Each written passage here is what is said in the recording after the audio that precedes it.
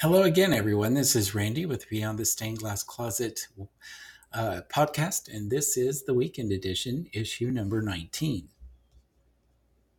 Let me scroll down here. It's not scrolling. There we go. Hi, friends.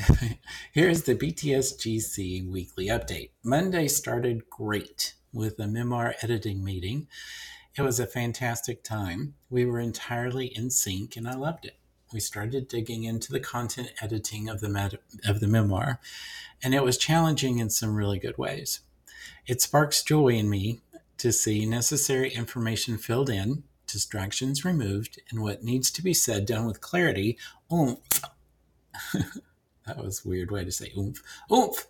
And sometimes a good dose of humor. I love the process that my publishing team has created, and it's entirely different from the process I had when I contributed to books in the past. They are much more interested in my voice this time around instead of someone else's agenda, and that's very cool. I am now beyond convinced I found the right publishing home. Also, with regard to the BTSGC community, the post last week has had one of the busiest weeks with regard to traffic and response since we came to the Substack in September.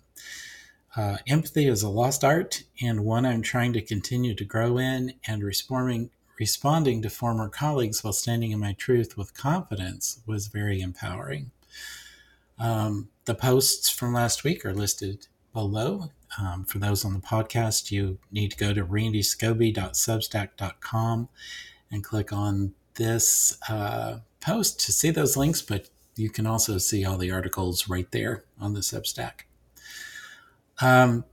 These posts generated great private conversations with both survivors and allies. I am very grateful. Thank you so much for taking the time to reach out and give me your feedback or questions.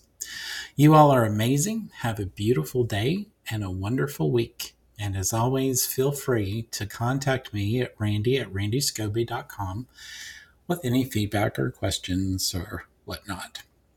You are loved. I will talk to you next time.